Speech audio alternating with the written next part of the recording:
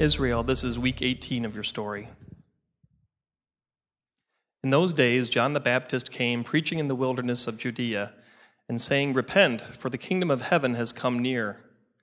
This is he who was spoken of through the prophet Isaiah, a voice of one calling in the wilderness, "Prepare the way for the Lord, make straight paths for him." John's clothes were made of camel's hair, and he had a leather belt around his waist. His food was locusts and wild honey. People went out to him from Jerusalem and all Judea and the whole region of the Jordan. Confessing their sins, they were baptized by him in the Jordan River. "I baptize you with water for repentance, but after me comes one who is more powerful than I, whose sandals I am not worthy to carry. He will baptize you with the Holy Spirit and fire.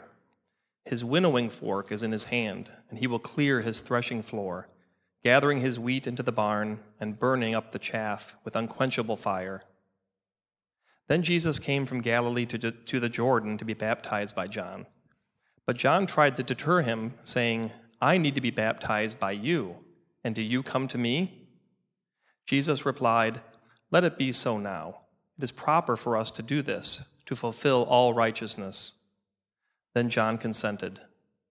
As soon as Jesus was baptized, he went up out of the water. At that moment, heaven was opened, and he saw the Spirit of God descending like a dove and alighting on him. And a voice from heaven said, "This is my Son, whom I love. With him I am well pleased."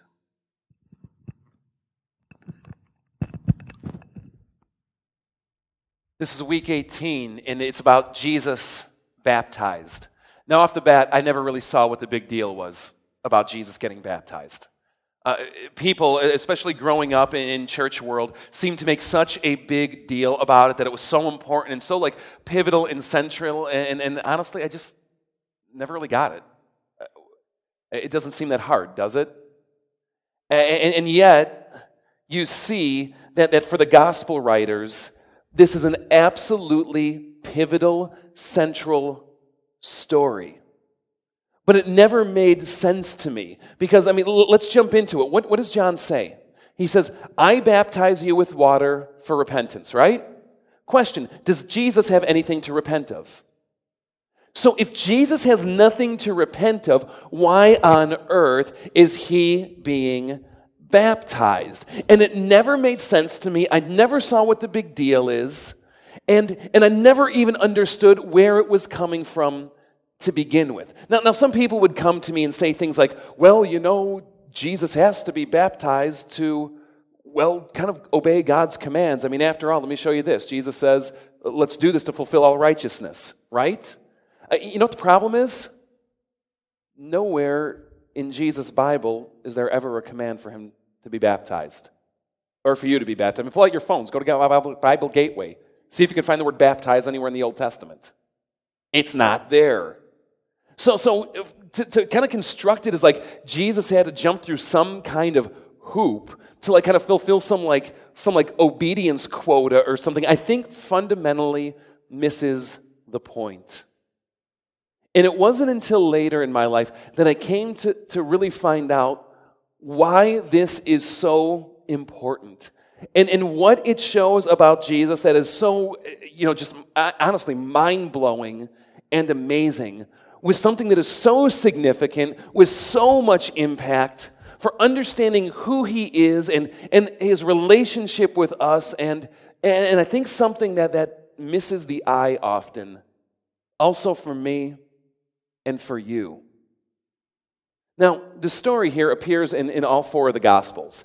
And don't let the significance of that be lost on you. Do you know how absolutely rare that is for a story of Jesus to pop up in all four?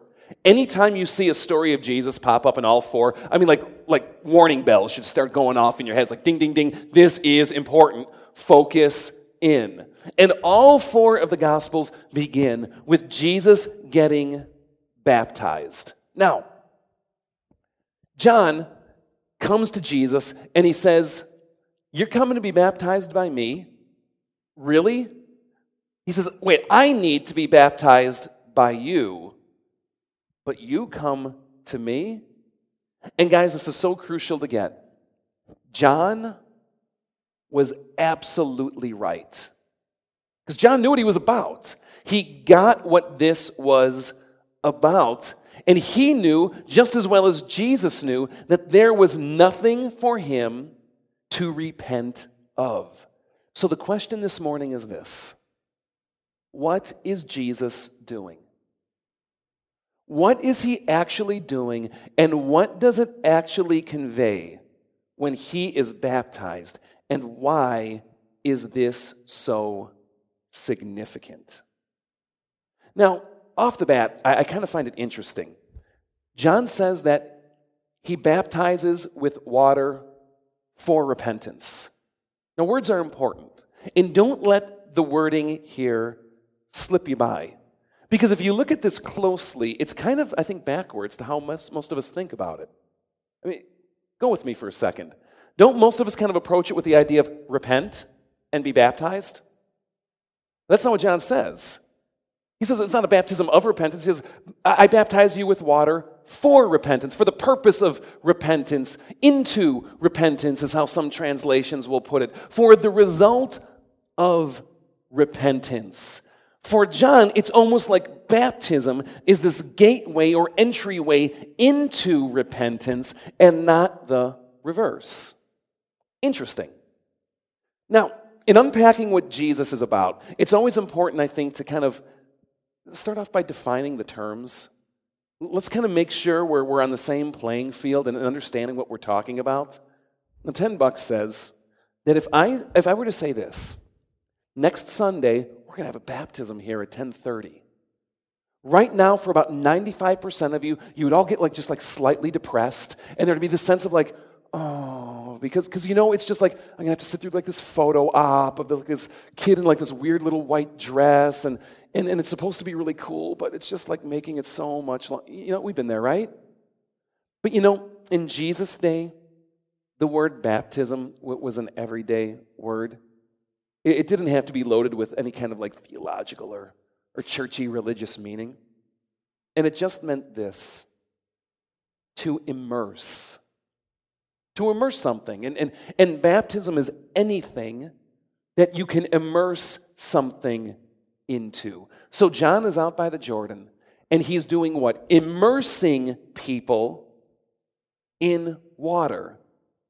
But that's not the only thing you can be immersed into. Example. Have you ever made the mistake of driving south towards Kentucky Worship Land, and you start to see, especially if you're on I-55, you get south of I-80, and it starts immediately. It's Merrimack Caverns, only 2,000 miles. And then for every mile thereafter, you got that billboard going, Merrimack Caverns, 1,993 miles, 1990. We've seen those, right? I'm just curious, have any of you actually ever been to Merrimack Caverns? Okay, 2, because I have yet to meet any human soul who has actually ever listened to that billboard, so I have got to talk to you after worship, all right? Because that rocks, my gosh. Have you ever done one of those cave tours, though? And they're all the same. They take you in and they bring you to the deepest, darkest point of the cave, and then they say those words, lights off. And you flip off the headlamps and you flip off the flashlights, and there is a darkness on there that for lack of a better way of putting it, has substance. You know what I mean? It's like a darkness that clings to you and sticks to you and surrounds you. You can almost feel yourself immersed into the darkness. This is baptism. And we all know how this goes, especially if you found yourself there on one of those really good sunny days. And you come around the bend, and you're walking up, and there's that shaft of light, that beam that's coming in through the mouth of the cave, and you could almost see it, see the particles of it. You know what I'm talking about? Those times when the sun is breaking through in the clouds, and it's I want to stand in that. And it's the light feels like you could actually touch it or taste it, and you just want to experience what is it like to be surrounded, enveloped in light like that. See, that's baptism. Anything you can immerse someone into is a fair term and fair use of the term baptism. Water, light, darkness, despair, joy, sorrow, mud, pudding, Jell-O. If you can plunge or immerse something into it, that is what baptism is. Are you with me? And John says, I have come to immerse people for repentance. All right, let's kind of put that on burner right over there. All right? Now let's go to the second term, repentance, because it's equally significant for understanding what Jesus is doing. Now, $10 says that when you hear the term repentance, all of the church jargon lights start like whizzing and like whirling in your head, and you're probably, let me ask you, when you hear repent or repentance, what's that asking you to do? What do you think? Okay, confess your sins. Hear a couple murmuring over here. I got someone over there going, please don't look at me. $10 says it probably means something to the effect in your mind of like, well, I need to feel sorry about what I've done. Oh, I need to feel, right? I need to feel bad. But see, just like baptism, repentance was not a theologically charged word, though it was used theologically. It was an everyday word. And it simply meant to turn or to return. And I'm not just talking in some kind of spiritual, theological, metaphysical kind of way. I mean, you could use it in kind of an everyday way. Kind of like, you're in the car and you're with Grandma and she's driving and you realize you're on the wrong road and you kind of go, Grandma, you're going the wrong way. Repent that car around. You know what I mean? Now, in that moment, are we looking for Grandma to feel contrite? I mean, is the real goal to go, oh, now, Grandma, you should feel so bad about finding the wrong road? It kind of misses the point, doesn't it? What we really want is for Grandma to be enlightened in the moment, to go, oh, I realize now that this road is not going to take me there. I need to turn my car so I can get to where we're trying to go. And so John comes along and he starts baptizing with water for repentance, immersing people into water for a turning of sorts. And all of this is absolutely significant to understanding what Jesus was about to do and what it means for me and for you. Now, today is an ugly Christmas sweater Sunday. And I got to say, I think 9 o'clock kind of kicked your butts here, 10:30. But some of you, may I just say, look quite hideous this morning. So rock on that. And some of you may be wondering where my Christmas attire might be. Well, ladies, let me just tell you, I have got a surprise for you.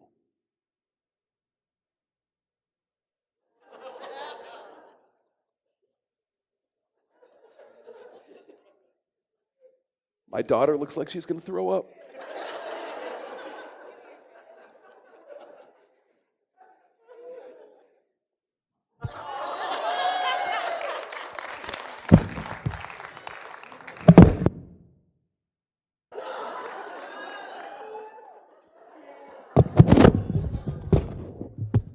I know what you're thinking right now. Hot. I'm telling you, ladies, this package is for one woman only, all right? And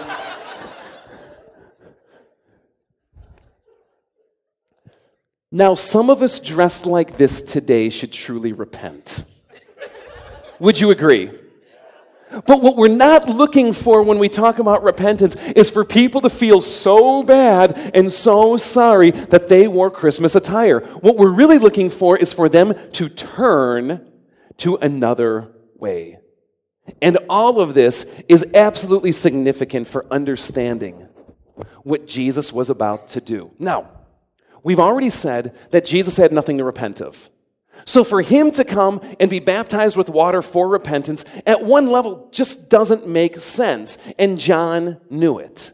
John was absolutely right. But Jesus comes back and he says, but permit it. John, do this. Let it happen. Because this is the right way for us to fulfill all righteousness. Now, so often I was told, and it was inclined to think, that somehow Jesus had to kind of fulfill some code, fulfill some law, fulfill some spiritual quota so that his righteousness could be complete. But we've already seen that the Old Testament never commands someone to be baptized. So at some level, it doesn't make sense. And yet Jesus is still coming along saying, but it is the right way. This is the way for us to fulfill all righteousness. Question. Whose? When it talks about fulfilling all righteousness, question. Whose? Because see, I was always led to believe that Jesus was there to fulfill his righteousness.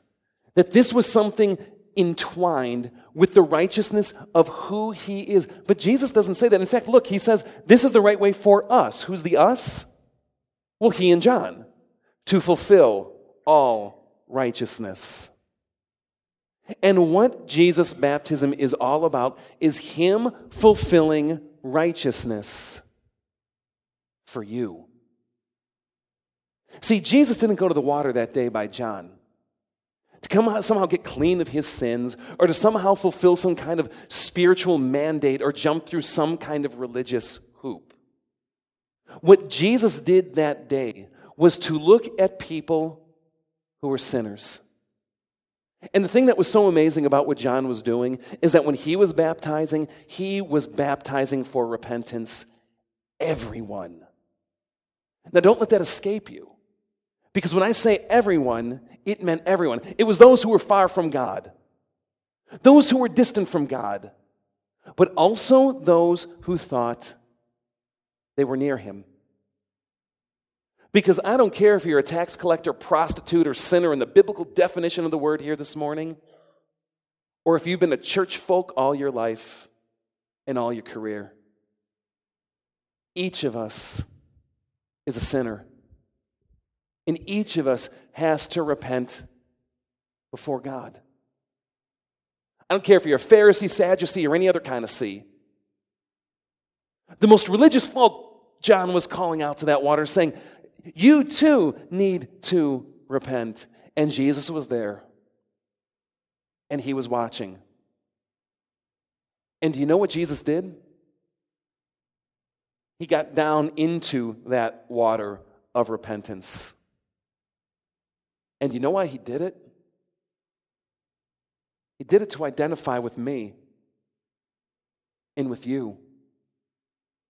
Because see, what Jesus is all about and what Christmas is all about is not us getting clean and getting up to God. It's about a God who comes down to the dirty water to identify with me and with you.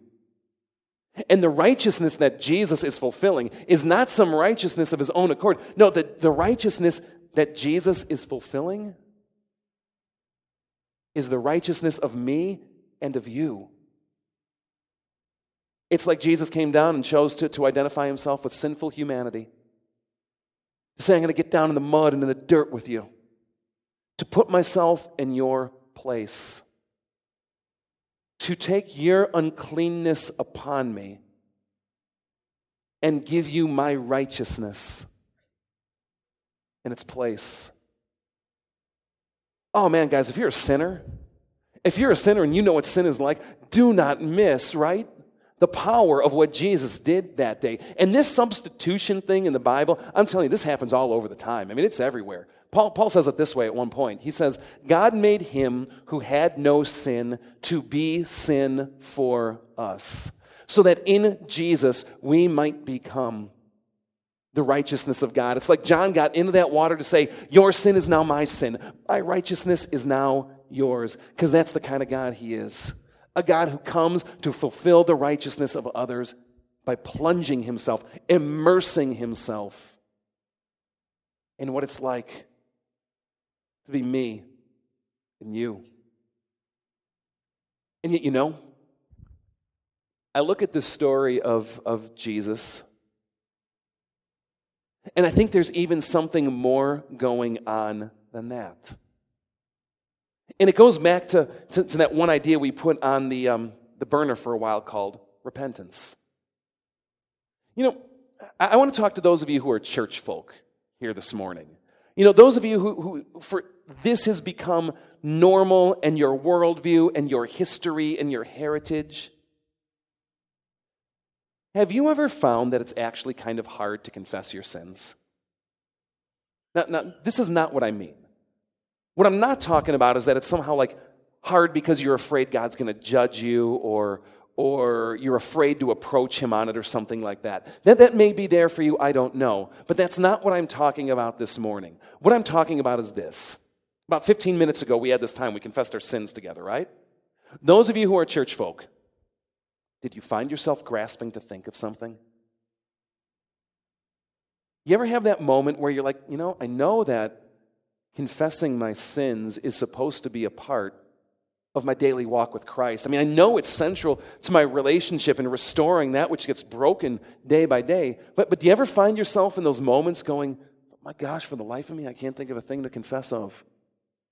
Like I didn't cheat on my wife, and I didn't cheat on my taxes, and I didn't kill anyone in the last 6 to 7 days. So, really, you know what I'm talking about here, guys? See, I think it betrays a way that we think about repentance. I think for most of us, we think of repentance as ceasing to do something, stopping this, as though the sum total of repentance is defined by stopping some kind of bad behavior, period. That's it. The longer I've walked with Christ, though, the more I've come to discover that obedience far often has more to do with doing something than with stopping something. And that oftentimes in a walk of life with God, He will come to you and call you to something. And what He will call you to isn't necessarily out of sin per se, but out of a certain baseline or comfort zone or status of being where you happen to be at. And it's like what God is calling to you to, is to something deeper and higher, something that He wants to unleash in you, something He wants to do in you, something He wants to go through you. Does this make sense? And it's like, you can't sit there and go, well, to not do it, the Bible says would be sin, right? It's not like, if I don't do this, it says here in Leviticus 13:22, thou shalt not, you hear me? Yet at the same time, you kind of know deep in your soul that to not listen to that call, to not listen to that prompt, would be to violate something very deep in where God is calling you to go. I've met people who have left their jobs when it didn't make any sense. And they didn't really even know what that next step was going to look like because they had this gnawing sense inside, the sense of compulsion or call, that God was calling them to something. And even though they couldn't open the Bible and go to not do it would be sin, they knew that if they weren't to listen, they would be violating something deep into God's plan for them. Maybe some of you have been there. I remember one time when it happened to me. I never wanted to do this job. And some of you are probably thinking the same thing. I never wanted to do it. In fact, it was the last thing I wanted to do. I had my life course set out. I knew my destiny, pretentious as that sounds. I knew the steps I was going to take and what I needed to do and how it was going to get there. And I had it laid out step by step by step. I dreamed about it. I knew what it was going to look like. And if you asked me what I didn't want to do, you know what number one on the top of the list was? To be a pastor. Because who wants to do this?